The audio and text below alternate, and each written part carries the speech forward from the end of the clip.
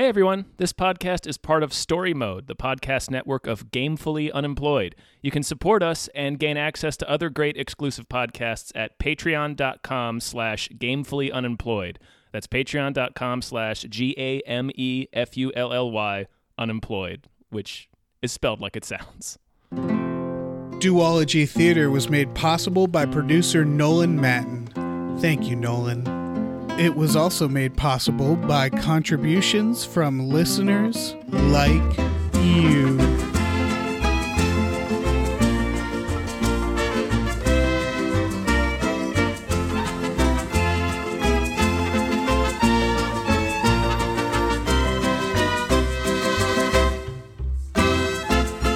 Hi, everyone. Hello, everyone. Hello, people. Welcome to Duology Theater. As you can imagine, it's, it's been a week. Mm-hmm. We're actually recording this at the beginning of the week, so Lord knows what's happening at the end of the week right now. Mm-hmm. But I hope everybody's good. Yeah. I don't want to start us off too much of a downer because we're talking about The Mask of Zorro, which is a happy occasion. Yeah, and it's also about uprising against unjust rulers. That's true. That is true. It's kind of fitting, isn't it? A little bit, yeah. Yeah. We should all look to Zorro. Mm-hmm. Start carrying swords. Actually, don't do swords. Don't do swords. It's not great. Mm-mm. No, that's not a good message. No, not a good message. So yeah, this is this month duology in June, mm-hmm. which means we're watching what apparently there's a sequel to this? The Legend of Zorro. The 2005? Yeah, it took them a long time to get the sequel together. Yeah, cuz this is like 98, right? It is, yeah. This is directed by Martin Campbell. Mm-hmm. Director of GoldenEye and Casino Royale, the Yeah, which is the weirdest goddamn thing about Martin Campbell to me. It's never not been weird that Martin Campbell directed GoldenEye, and then when it was time to reboot Bond again, mm-hmm. in a completely different tone, they were like, well, let's just get Martin Campbell again. Yeah. And he pulled it the fuck off. I've got to double check. I think his only miss is Green Lantern. Well, he also directed, I believe, Edge of Darkness with Mel Gibson. Oh, really? Are you checking? Well, that's too bad. Yeah, I'm checking. Yeah, I know this because my mother met him. Yeah, because they filmed Edge of Darkness on the mountain my parents often hike. Oh, okay. And since it's a national park, they couldn't just close it down. So my parents they hike up there like once or twice or three times a day. Mm-hmm. So they just wander onto the set. Oh, nice. Yeah, and so and they couldn't do anything about it. So my parents just would just wander around. They made friends with the crew because that's what they do. They talk to people because they're weirdos. Because they're old people. That's just exactly. Apparently, they wander around. Edge of Darkness is a movie remake of a British TV show miniseries that Martin Campbell also directed. Whoa! I didn't know he also directed it. He won a BAFTA for it. That's interesting. It's not. It could have been a good movie. In fact, I saw it in Chicago when I lived in Chicago, and I was really homesick because my hometown is in it, and the audience was fucking loving it. And this is post Mel Gibson. This is post second Mel Gibson meltdown. Yeah. So it's when he's really radioactive. Yeah, but I think everybody forgot about that movie for obvious reasons. Yeah. Because it's a real shame. Well, for me personally, because it's not just my hometown that they filmed in. Mm-hmm. It literally takes place in my hometown. Like the name of the town, it is the town. That's what's neat about it. Man, if only they'd cast a different actor. Yeah, if only they did, I would have really appreciated that, Martin Campbell. What the hell, man? What the fuck? But yeah, dude? there's something kind of wild about this director. The fact that he put Guy Pearce in it or something, you'd knob. Yeah. No, yeah. What has Guy Pearce ever done? Get Guy Pearce in there. Nothing, I don't think. I don't know. Who can say? Who can say? I don't know what he Guy looks like Pearce a monster. does at night. Yeah. He does kind of look like a monster. He does. But yeah, Martin Campbell fucking doing probably the two best James Bonds of the I don't know, the last 30 years. Has it been, yeah. And then hands down. doing Zorro. Yeah. And Tom, what's your relationship with this movie? I saw it in the theater. Okay. I've seen it before, but I never really. It's one of those movies that I never remember. It's a movie. Like yeah, it wipes my memory every time. Yeah, it's a movie. I saw it in the theater, and was actually like really blown away by how much I liked it. I wasn't expecting to like it as much as I did. Yes, it is. But it's a movie that I haven't watched much since then. So I've maybe seen it 3 or 4 times in my life.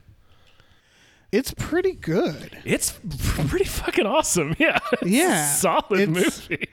We don't talk about this movie much, like the society. But it's a really goddamn good Zorro movie. It is, yeah. It's Antonio Banderas. Indeed. Kathleen Zeta-Jones. Yes. Zeta? Yeah, Zeta. Yeah. This was actually Mrs. Douglas. Her breakout American movie. Yeah. And fucking Anthony Hopkins as old Zorro. I love when they de-age him. He looks like swanky as fuck. Yeah, he looks glorious. Yeah, he looks like George Hamilton when they de-age him. Those sideburns, man. Yeah. Those sideburns can fucking bone. Oh, man. I think it's just makeup too. Yeah. We weren't using computers to de-age people at this point. No, but it didn't look as good. It looked good. Yeah, no, the de-aging he looked like makeup. a young man, or a younger man, like a guy in his 40s or 50s. I was also surprised by both with him and like this is one of those things where maybe if you watch this in like high def, it makes a difference. But like they do a lot of stunts where they're pointed right at the stuntman's face. And you can't quite tell. And maybe because the shots are quick or it's just far enough away. Yeah, there's a couple of shots where, I mean, it was more obvious with Anthony Hopkins stuff, but with some of, with a lot of Banderas' stunts, I legit couldn't tell if it was him or the stuntman. Right. For a while, I was like, is he doing this stunt? I think they just got a dude who really looks like him. They must have, yeah, because there's a whole scene where he does like this glorious flip on top of a table and sword fights. And it's like an extended shot and we can see his face. And I can't tell if that's Antonio Banderas or not. I can't. I think it's the Zorro mask helps, but it's still, I mean, it's one of those things where it's the Green Lantern situation where it's like, yeah, we can all see your face, man. You act like we can't see your face, but we can tell who you are. Yeah, we know clearly Antonio Banderas. We know who you are. I can tell you're Antonio Banderas. Yeah, it's weird that other people don't know, but we know. We can tell. Yeah, he's basically just Batman, huh? He's Batman. Then legendary rip-off artist Bob Kane, right, lifted a lot of Zorro. I mean, obviously, he's a rich guy. His look, right? You know, he saw Zorro and he was like, "But what if a Batman? But what if he was Batman?" Yeah, and honestly, just as batshit as I guess a dude with a sword carving Z's. I mean, it's all madness. Yeah, Zorro is less unbelievable than Batman is.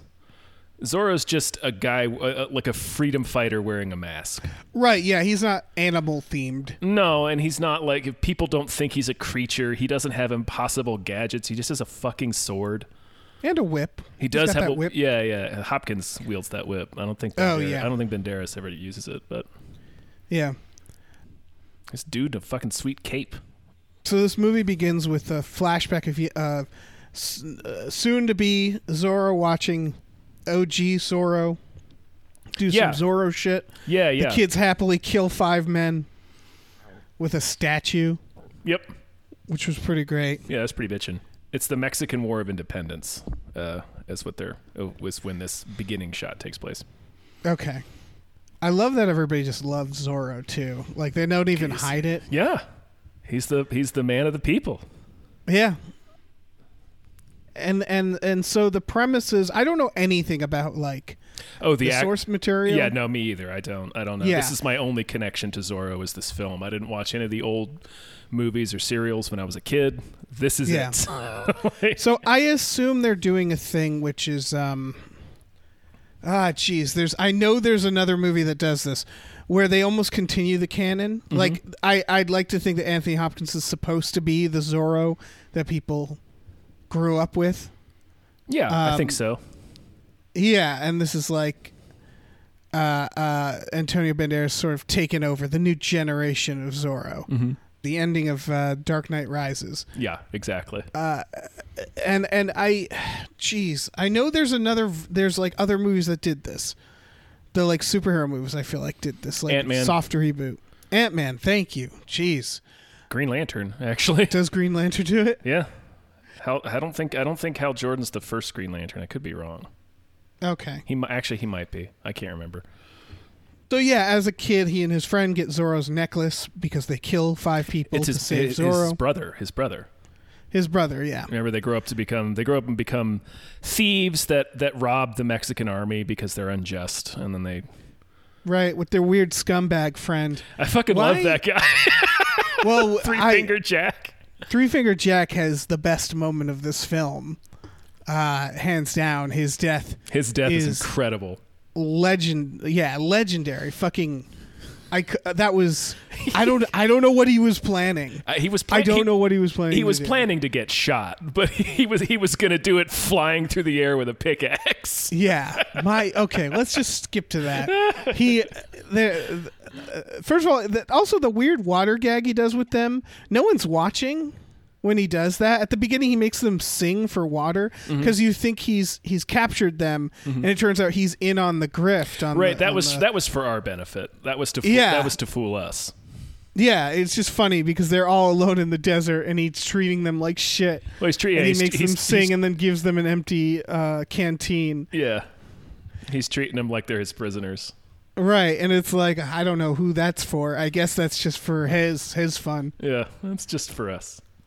But then he gets captured, and Zorro's brother is killed, or he kills himself rather than being killed. Rather than be killed by the evil army captain, Evil Will Forte. I kept calling him. Yes, Evil Will Forte. Thank you. Who is that actor? I don't know. I don't think I've seen him in anything else. He's doing a great job. He looks like Evil Will Forte. I don't know how else to describe him. No, that's it. That's the only way to describe him. He would do every now and then. There'd be a face, and I'd be like, this is Will Forte. His name is Matt Letcher. He's done some stuff, but this is the only thing I think I've seen him in, yeah. I mean, this is also...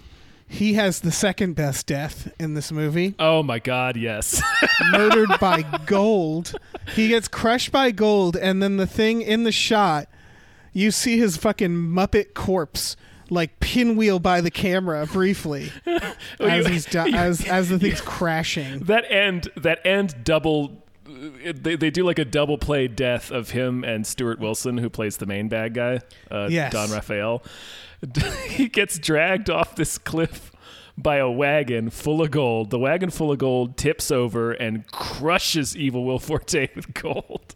And then the wagon smashes into the platform he's on. And then in addition to seeing his fake little Muppet body go spinning by, you also see Stuart Wilson's fake Muppet body. It's fucking great. Get like whipped against the side of the canyon. It was incredible. It's a real John Lithgow in cliffhanger moment. It truly is. It reminded me of the Tank Commander in Last Crusade. Oh yeah, this little dummy on there. His little toy dummy body. Yeah, that's great. Fucking flipping down the mountain.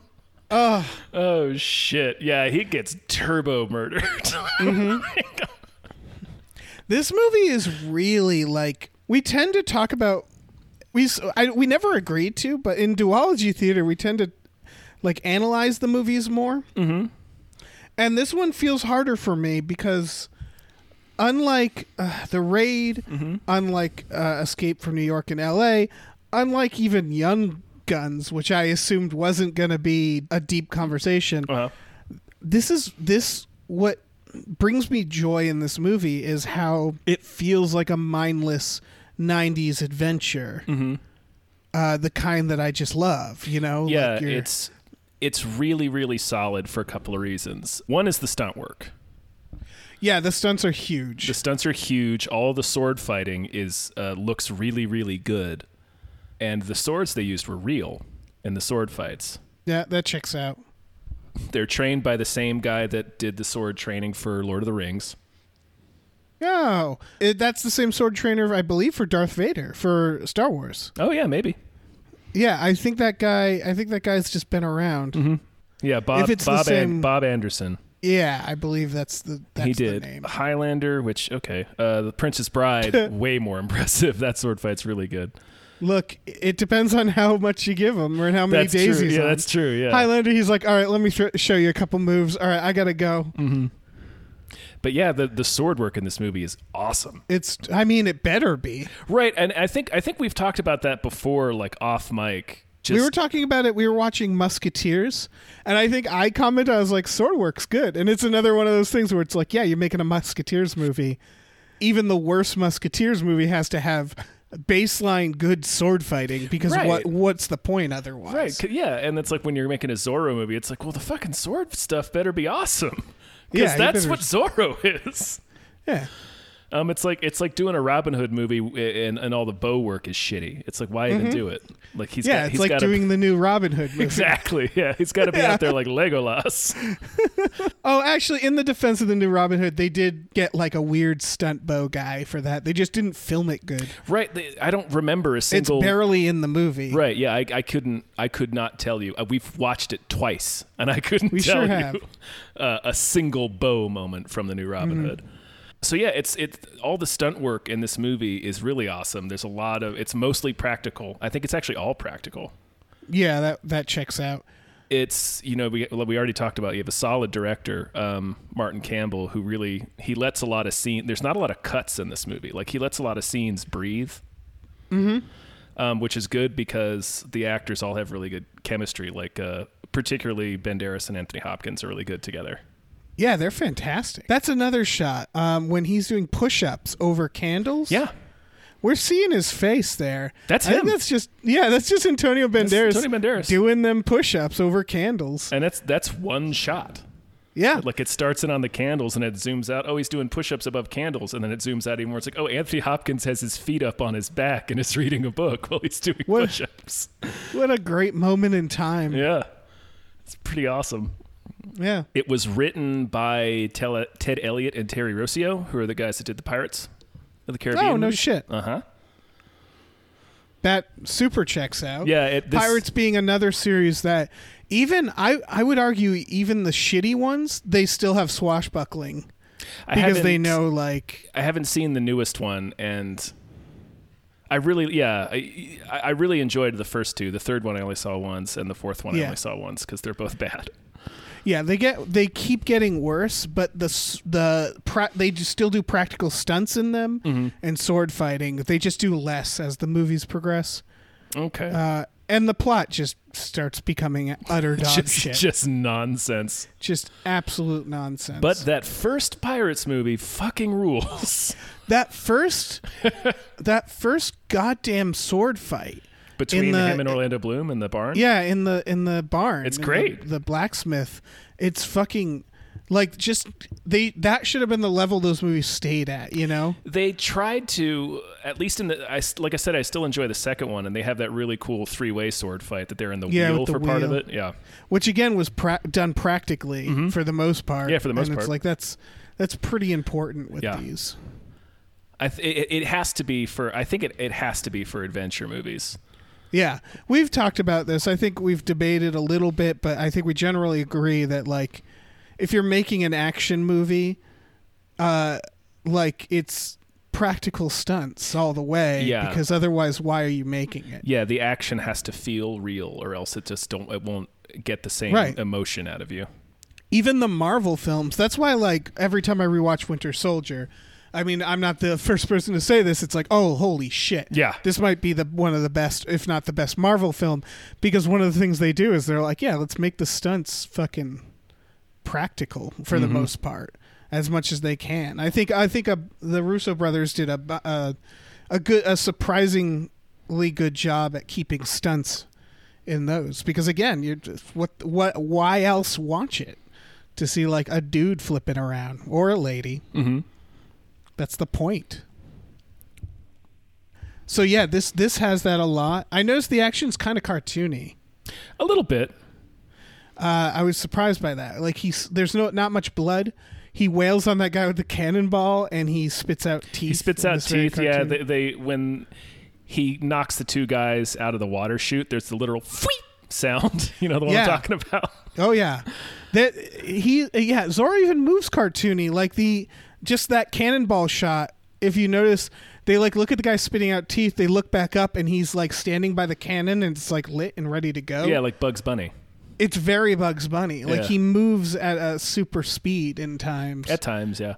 You're right. I was noticing that, and I don't think it's necessarily cartoony so much as it's swashbuckling for the rest of it, because he's very like ho ho, and like he doesn't actually kill anyone except for evil Will Forte. Yeah, when he does, he really makes it count. Oh, yeah, he stabs him right to the fucking torso. Yeah. And then gets crushed by tons of gold bars. It's a family affair, I guess, this movie, but it's right on that line. It's the action's a little cartoony, but not so cartoony that like death doesn't matter. Like it works. Yeah, the movie's still pretty violent. Yeah. It's brutal in spots. It's kind of quaint. Like I could see it actually getting a little criticism for it, because it's a very, everything's it's like just toned down version of sex and violence. Mm-hmm. Oh, this movie is fucking horny on main. Oh, it's horny. This is one of the horniest movies I've seen. That sword fight. Yeah, I mean, that's probably one of the more memorable parts of this whole movie is he slashes her top off, mm-hmm. and it's like charming to do that, mm-hmm. which I don't know. I'm not a lady, but I don't think that's something they appreciate. Yeah, generally. Yeah, I mean, I've never tried it. I've never, but like dressing like Zorro and cutting a woman's top off. Also, he does close-up magic, which in my book is even bigger red flag. He but does do close-up magic. When he meets her, he does a sleight of hand. Not even a good sleight of hand. It's not bad. I mean, it's telegraphed. You know where that flower came from. Yeah. he like turns his hand and he's got the flower, and it's like, oh, it was just you forced. Okay, whatever. Cool, yeah, man. It is. It's close-up magic, but I think he's doing it more to be like, oh, isn't that charming?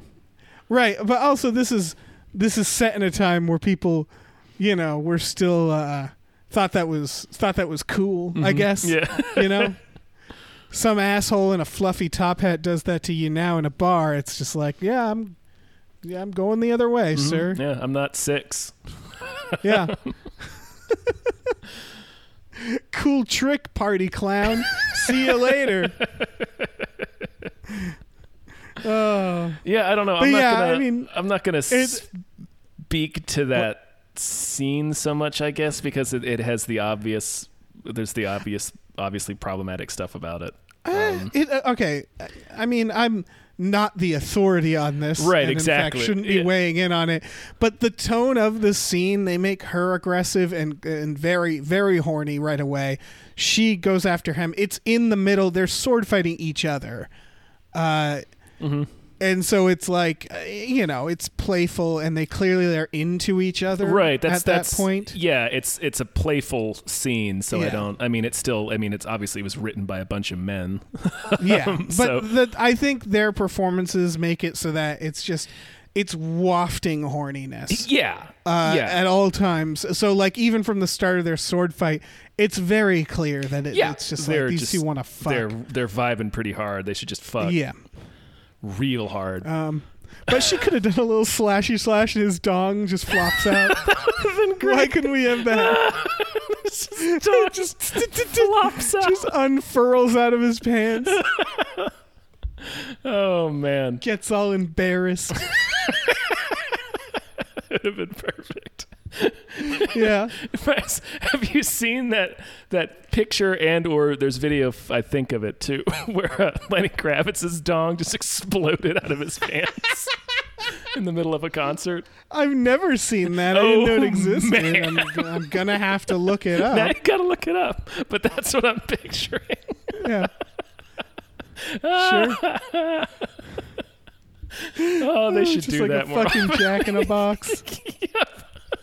Movies don't have enough male full frontal nudity in like specifically adventure films. Yeah, we need it. Yeah. I think we do. I think everybody would appreciate it. Mm-hmm. Just swing some major dong in the next Pirates movie. That's how you resurrect the franchise. Fuck it. Fucking hang dong. Yeah, let's see what Davy Jones has. Yeah, I want to know what's going on Let's down see there. Yeah, Kind of weird shit's down there. Does he have to feed it? Probably. Yeah, probably. I mean, his face is tentacles. Yeah. His arm's a crab. Christ knows what's down in his crotch. Oh God. Kathleen Zeta-Jones's character is tricky, I would say, and not just because of that, because she's such a good actress that she's really pulling it off. She is, but yeah. I do think her character's underwritten, very much, and so. mainly the fact that she really gets over both of her dads getting murdered immediately. Yeah, it's that I noticed it the most. You're right; she is underwritten. She has a couple of really good scenes. The sword fighting She's just scene such a good actress, sword fighting scene is one of them. Another one is the scene in which she discovers that Anthony Hopkins is her father. Yes. Everybody's acting their ass off in that scene. She's sort of, in terms of characters, if you were choosing protagonists by who has the most complex story, she should be the protagonist. Yeah. Because she gets stolen as a baby by Stuart Wilson, and he raises her as his daughter. Yeah, and he doesn't raise her bad. No, not really, because she somehow comes out like believing in like democracy and goodness, and he's just a fucking villainous clown. Right. I think the implication is that it's like genetic. Sure. But he does seem to like he does put a gun to her head. He sure does. But then he says it's a bluff, which I don't know if he can. If Bruce Willis in The Last Boy Scout can put a gun to his daughter's head, why can't this guy? You know, she's older. Such a great scene. Why are we cheering Bruce Willis for pointing a loaded gun at his 10-year-old daughter? Wait, fuck. They say maybe 12. I don't know. It's part of that line when he says, "I'm going to stick an umbrella up your ass and open it." Oh, okay. 13, I think. Anyway, 13. Yeah, all right. Because she's a real rebel kid. Mm-hmm. She calls him a fuck up. She does. Yeah. All right, but we've talked about The Last Boy Scout already. We have, but yeah, I guess what I'm saying is that that's kind of bad. But then he says he believed I would shoot my own daughter, and he does seem like he's legitimately not endangering or meaning to endanger her. I'm not gonna defend the villain for stealing a baby and raising her, but the point is that they make him. It's almost like they purposely make it complex. She's not, it's the guy who raised her. So you'd think she'd have a little more attachment to him. Yeah, the scene where it's most apparent how little she probably had to work with on the page is in that shot where he puts a gun to her head. Right before that, Hopkins has got Stuart Wilson like his sword to his neck, like he's about to kill him, and then she says no and jumps in front of him, and then he does the hostage bit and gets Hopkins to drop his sword and then goes to shoot him, and then she jumps in front of Hopkins and says no again. Yeah. It's like, okay. She's like, I have two dads and I want them both. My two dads. Yes. And so it really speaks to Catherine Zeta-Jones, because she makes me believe her just by her expressions. Yeah, she does a lot of face acting in this. Yeah, they clearly didn't give her the lines, so she has to just do it all on her face to show how conflicted she is. But then her dad gets stabbed by her other dad and thrown off a cliff with some gold. He doesn't actually stab Stuart Wilson. Oh, does he just tie him to like the thing? His foot's in it, so he just cuts the wagon loose. Like he's got the drop on Hopkins. And she doesn't know any of that. No, she doesn't see any of that because she runs down to let the people out of the cages. They had locked all the mine workers in the cage to kill along with the mine when they blow it up because they don't want Santa Anna to find out that they're trying to buy California from him with gold that they took from land he owned. They got a real scheme going on. It's a real scheme. But there's this moment where, when after he takes her hostage and then she defends Anthony Hopkins, then like they keep sword fighting and Anthony Hopkins is just like, go save them. Yeah. And she's just sort of on his side from there on. Yeah. And then when one of your dads has a bunch of people locked in cages that he's about to murder. Yeah. This is true. I feel like I'm going to go with the dad that's telling me to let them out. Yeah, that's fair. And then Anthony Hopkins dies, and she's like holding his hand and like saying goodbye and calls him father. And it's like, man, this is a lot to go through in an afternoon. Mm-hmm. She's having a tough. It's like it's been like a day since she learned that somebody else is her father, and that she's mortal enemies with the guy she thought was his father. Mm-hmm. It's a big deal. Yeah, whole lot. Yeah, and so it's, I don't know. They do a fine job with it, but it's definitely what I would consider the weakest part of the movie is how little attention her character gets. Yeah. There's not, I mean, we don't necessarily need it, but there's not much motivation for evil Will Forte. He's just evil. Yeah. But that's fine. We have enough from Stuart Wilson. Like, we really understand what his character is and where he's coming from. Yeah, and that's sort of the stuff where, like, that's where, like, the nostalgia comes in for me, is when the bad guys are just bad guys. Yeah. They're just shitty dudes. Yeah, they're just fucking evil for no reason. Yeah, and I'm just like, sure, fuck it. Like, I get Don Raphael. He wants California, and he wants to govern and expand his own wealth and everything, and he was obsessed with Hopkins' wife, which is why he took his daughter. Yeah, they do a very good job at kind of getting that all out there. Mm-hmm.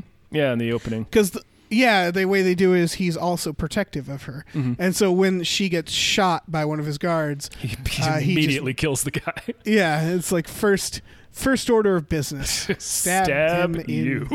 Yeah. So they definitely do a good job with that. Of, like, sort of justifying why he would take this kid. Mm-hmm.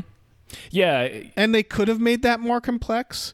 They could have made it like, I loved her too, and I've raised this daughter well. None of that really comes out. He's just fucking evil. Yeah. Yeah. He's a you understand his motivations though. That's what I'm saying. Like, he has a clear, like, he wants to be governor of California, and he wants his own land, and and expand the. And Will Forte is just keeping heads in jars. Right, Will Forte is just a psychopath, I think. Yeah, I like that. That it reminds me of Deadwood, where it's like, everybody's kind of a sociopath. Yeah, and then that's the phrase I should have used. Yeah, but yeah, the head in the jar is a real reveal. Like that's like, oh, like I knew. Antonio takes it like a champ. He does. He drinks the liquid out of it. Yeah, I mean, it's his brother's head. Liquid. Yeah, and then it's not gross. It's served to him by the guy who's trying to flex on him, who killed his brother. Yeah. And be like, yeah, fuck, I drink that water too. Fuck you gotta. But yeah, it's because like up until that point, you're just like, oh, this guy's just kind of a creep and an asshole, and then when he pulls that head out, you're like, oh, there's some real darkness at work here. Mm-hmm. And it actually explains it. It's a whole new ball game. It's a real quick and easy way to like make that guy just like, oh, okay, so he's just a maniac. Got it. Yeah. Fucking reading maniac. you loud and clear. All right. I mean, not as much of a maniac as the minecart guy. We haven't really broken that down. What's the character's name? Jack? Three-Finger Jack or something? Yeah, Three-Finger Jack. He gets enslaved, and he's working at the gold mine. Gold mine, and Antonio Banderas is in Bruce Wayne mode, and he goes with all the rich fucks to see the mine. I don't know why the villains like couldn't just tell them his plan. I think he just wanted to show them, I do actually have all this gold. Here's where it's coming from. I can make this happen. Right. And then Three Finger Jack is just like, ah! Like he sees all these rich fucks and he's like, all right, you know what? Yeah, fuck it. Fuck it. I'm gonna, you know what? I'm gonna die either way, but why not die giving these people nightmares? Mm-hmm. And so he like screams some stuff at them. He's sitting in the mine cart. He's sitting in a little mine cart just shouting at them for like, yeah, sure, I'm a thief, but you steal people's lives. Yeah, and he seems like he's just on his break, which I don't think is a thing. I'm not sure what he was doing. I feel like the guards were just like, look, let's just leave that guy alone. He's bitten several of us so far. We'll just leave him be. He does good work. And so then he like trips the thing on the mine cart, mm-hmm. and it goes fucking tooling down the track, and hits the end, right? Yeah. While Jack's screaming and holding up a pickaxe, and then the impact sends him catapulting through the air. Sure does. At the bad guy, who just shoots him. Mm-hmm. That's it. That's the Ballad of Three Finger Jack. Yeah, and Jack just fucking dies laughing. Yep. And it's like, what a goddamn hero. Yeah, that guy that we should write songs and build a monument about that guy. Yeah, there should be a monument of him soaring through the air with a pickaxe raised in both hands. Yeah, because it was like, it's a win-win right there, because mm-hmm. it's like, all right, I'm gonna die anyway. Maybe I can drive this pickaxe into this guy's head before he shoots me. Let's make it a fun game, shall we? Let's find out. Unfortunately, he learns that the guy can shoot him, but it's like, mm-hmm. again, win-win. Yeah. No, everybody is changed from then on. Yeah, no, everybody will forever define their lives as before that moment and after that moment. Yeah. All those people, anybody who survived, years down the line, they're going to be eaten with their families and then just get like real quiet and distant for a second. Mm-hmm. And then they'll be like, honey, what's wrong? And it's like, no, nothing. Mm-hmm. And then they'll go back to their lives. And it'll happen every now and then. Because he's great. Yeah. I just have to spend a couple of minutes thinking about it. Yeah. We haven't really gone through the plot. I mean, there's nothing to go through. It's just it's pretty straightforward. I mean, yeah, Hopkins trains Antonio Banderas to be the new Zorro so he can get revenge on Will Forte and topple Don Raphael. Right, and I would say it is just a solid film, and the aspects of it that feel problematic to their time, which doesn't really excuse it. Right. But considering that they're not that egregious. Well, we haven't addressed the major one, which is all the brown face. Oh, shit. You're right. Mm-hmm. Yeah, that's pretty egregious. It's egregious, yeah. I mean, thank fucking Christ they cast Antonio Banderas in the lead role at least, but... Yeah, but I can imagine him coming to set and being like, Jesus. Probably, yeah. And I mean, there's been some... I think there was even some pushback against that. Let me double check. I don't know. They okay, yeah, because Zorro's supposed to be a Mexican hero, and Banderas is actually from Spain. Oh, right. But it's better than rubbing fucking bronzo on Anthony Hopkins. Yeah. Yeah, that's even in the 90s. That's something that they should have been like, wait, is this fucked up? Is this fucked up? Should we do this? They're doing like tan face, as I think how they justified it to themselves. Right. They're like, yeah, we're just making his complexion a little darker. It's fine. It's like, but why are you doing that? Right. To do what? To do what? Yeah. They make his face a little darker, and then they put a lot of eyeshadow on him. Yeah. Stuart Wilson is British. Catherine Zeta-Jones is Welsh and Italian, I think. So it's kind of like like fucking casting Pacino to play Tony Montana. Wow, I didn't know that. Yeah. That is wild. Yeah. So like nobody that is fucking wild. Nobody in this movie is Mexican. Yeah, I didn't At realize least none of the main extent. cast. Yeah, that is something else. This definitely does need a remake, I'd say. Yeah. Just considering that. I mean, and if they did the remake, they could have Banderas be the older Zorro who passes it on to a younger person. Yeah. This also occurred to me that they need an Assassin's Creed style video game for Zorro. Oh shit, yeah. He's basically Assassin's Creeding it up Kinda. throughout this. And like I would love to play a video game as Zorro. Yeah, actually I'd fuck with that pretty hard, yeah. Yeah, he's kind of built for modern video games as a character. Mm-hmm. And so I think that would be really cool. Yeah, we didn't talk about the comedy bits with his horse. Yeah, those are fine. They're fine. Yeah, those are fine. But I guess for the sake of this podcast, we should talk about the potential of a sequel that apparently happens almost a decade later. Yeah, many years later. I'll look into why that is. Yeah, well, I don't know anything about the sequel. Neither do I. I've never seen it. I can't imagine it's going to satisfy me. No, it probably won't be. Because, man, this is a strong setup for a couple of movies. Let's do a couple more of these. Yeah, but it feels like it should have been immediate, and it has nothing even to do with age or the years past. For me, what the very ominous thing is the date, the numbers 2005. Oh, where I'm like, that is not a good time to be making movies. There's a lot. That's one of the worst years of movies. Yeah, I worked at a movie theater. I didn't even know this movie existed. I don't remember this movie existing. Yep. And so, like, I'm just worried about, like, oh, what are they going to do? Is there going to be bad CGI in this? Oh, almost. Of course there will be.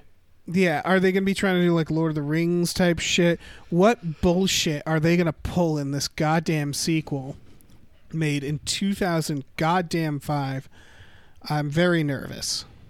I want it to be good. Yeah. Is it the same director? It is. It's the same director, some of the same writers, but they brought in Roberto Orci and Alex Kurtzman to do the screenplay. Which I was taking a sip of something when you said that. Oh no. I mean, at least Orsi is Mexican American, so at least they got. Oh, okay. At least they got one Mexican person involved in production. Yeah, that's true. That's true. Yeah, good on them. But God, he's got a lot of bad ideas, shit. though. Yeah.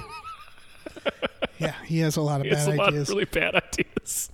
When did Casino Royale come out? 2006, I think. Okay, well, that gives me a little hope because Martin Campbell was killing it at the time, and he's always pretty good. And same with Casino Royale, that had a lot of practical. It was a lot of practical stuff. Yeah, that's true. Which was sort of against type at the time.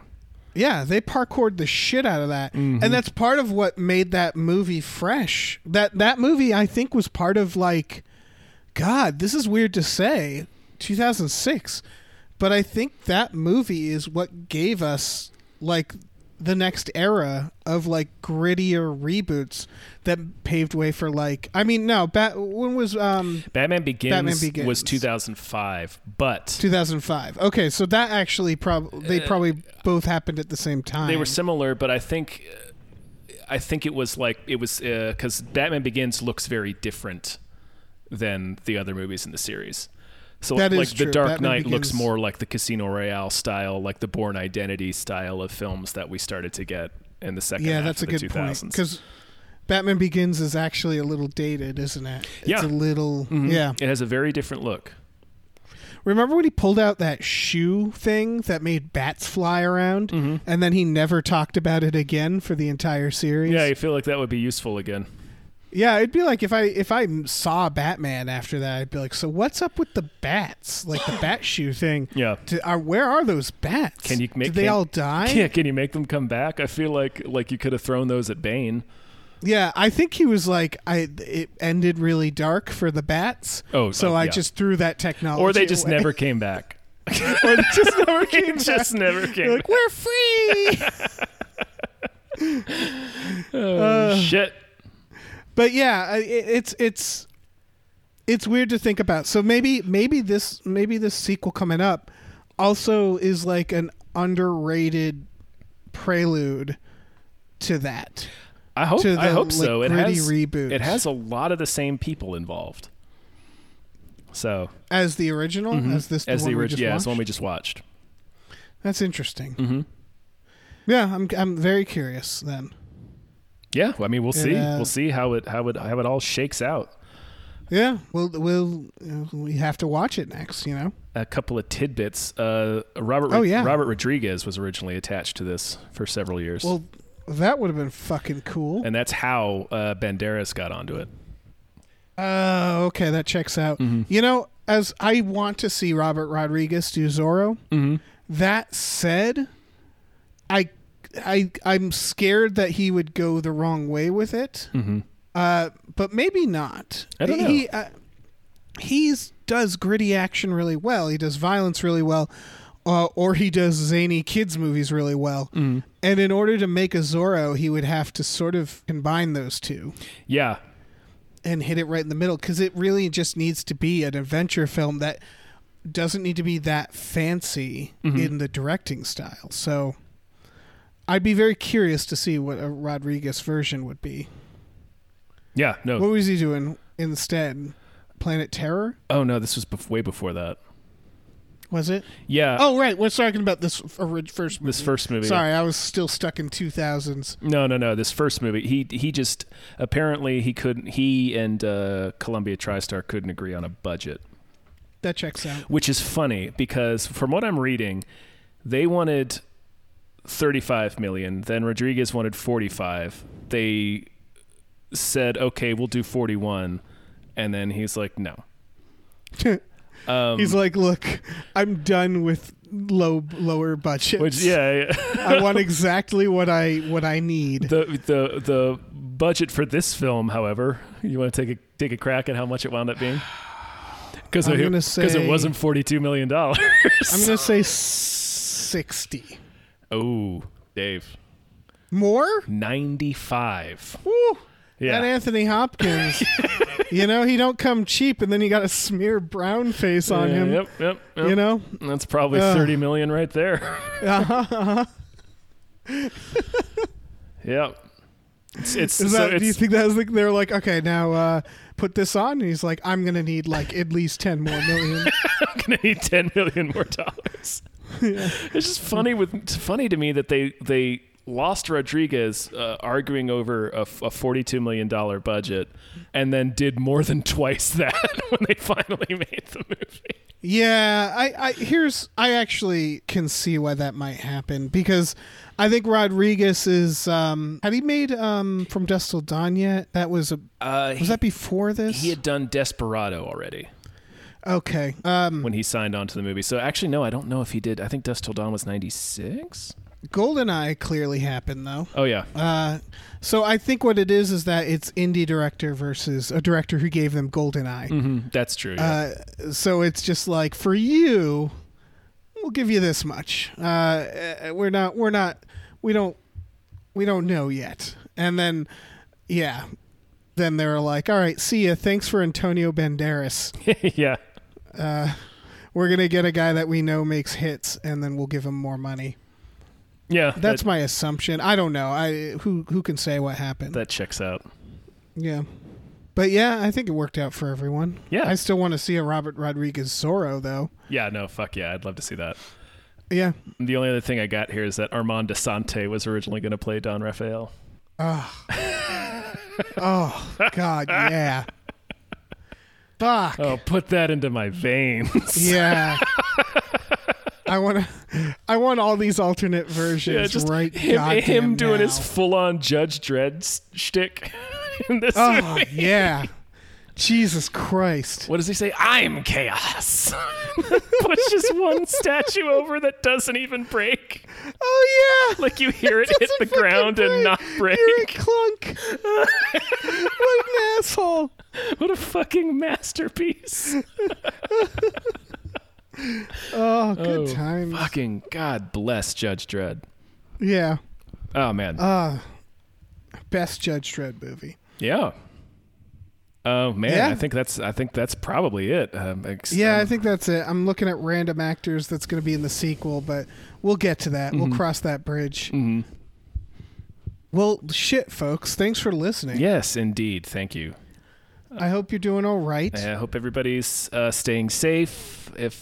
Whether you're staying at home or going out to protest. Yep.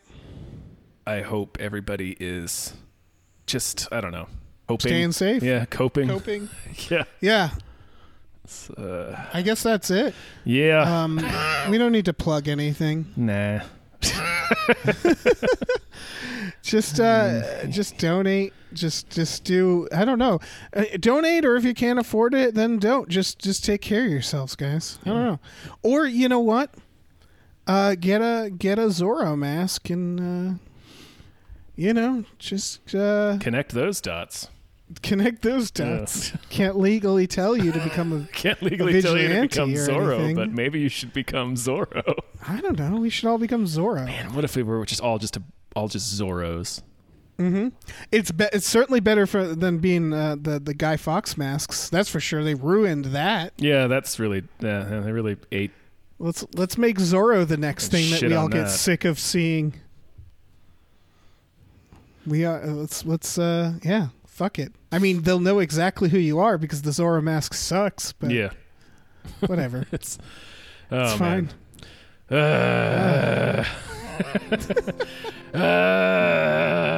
Woo! America! Whew. All right. Yeah, let's. All right. Bye, everyone. Bye.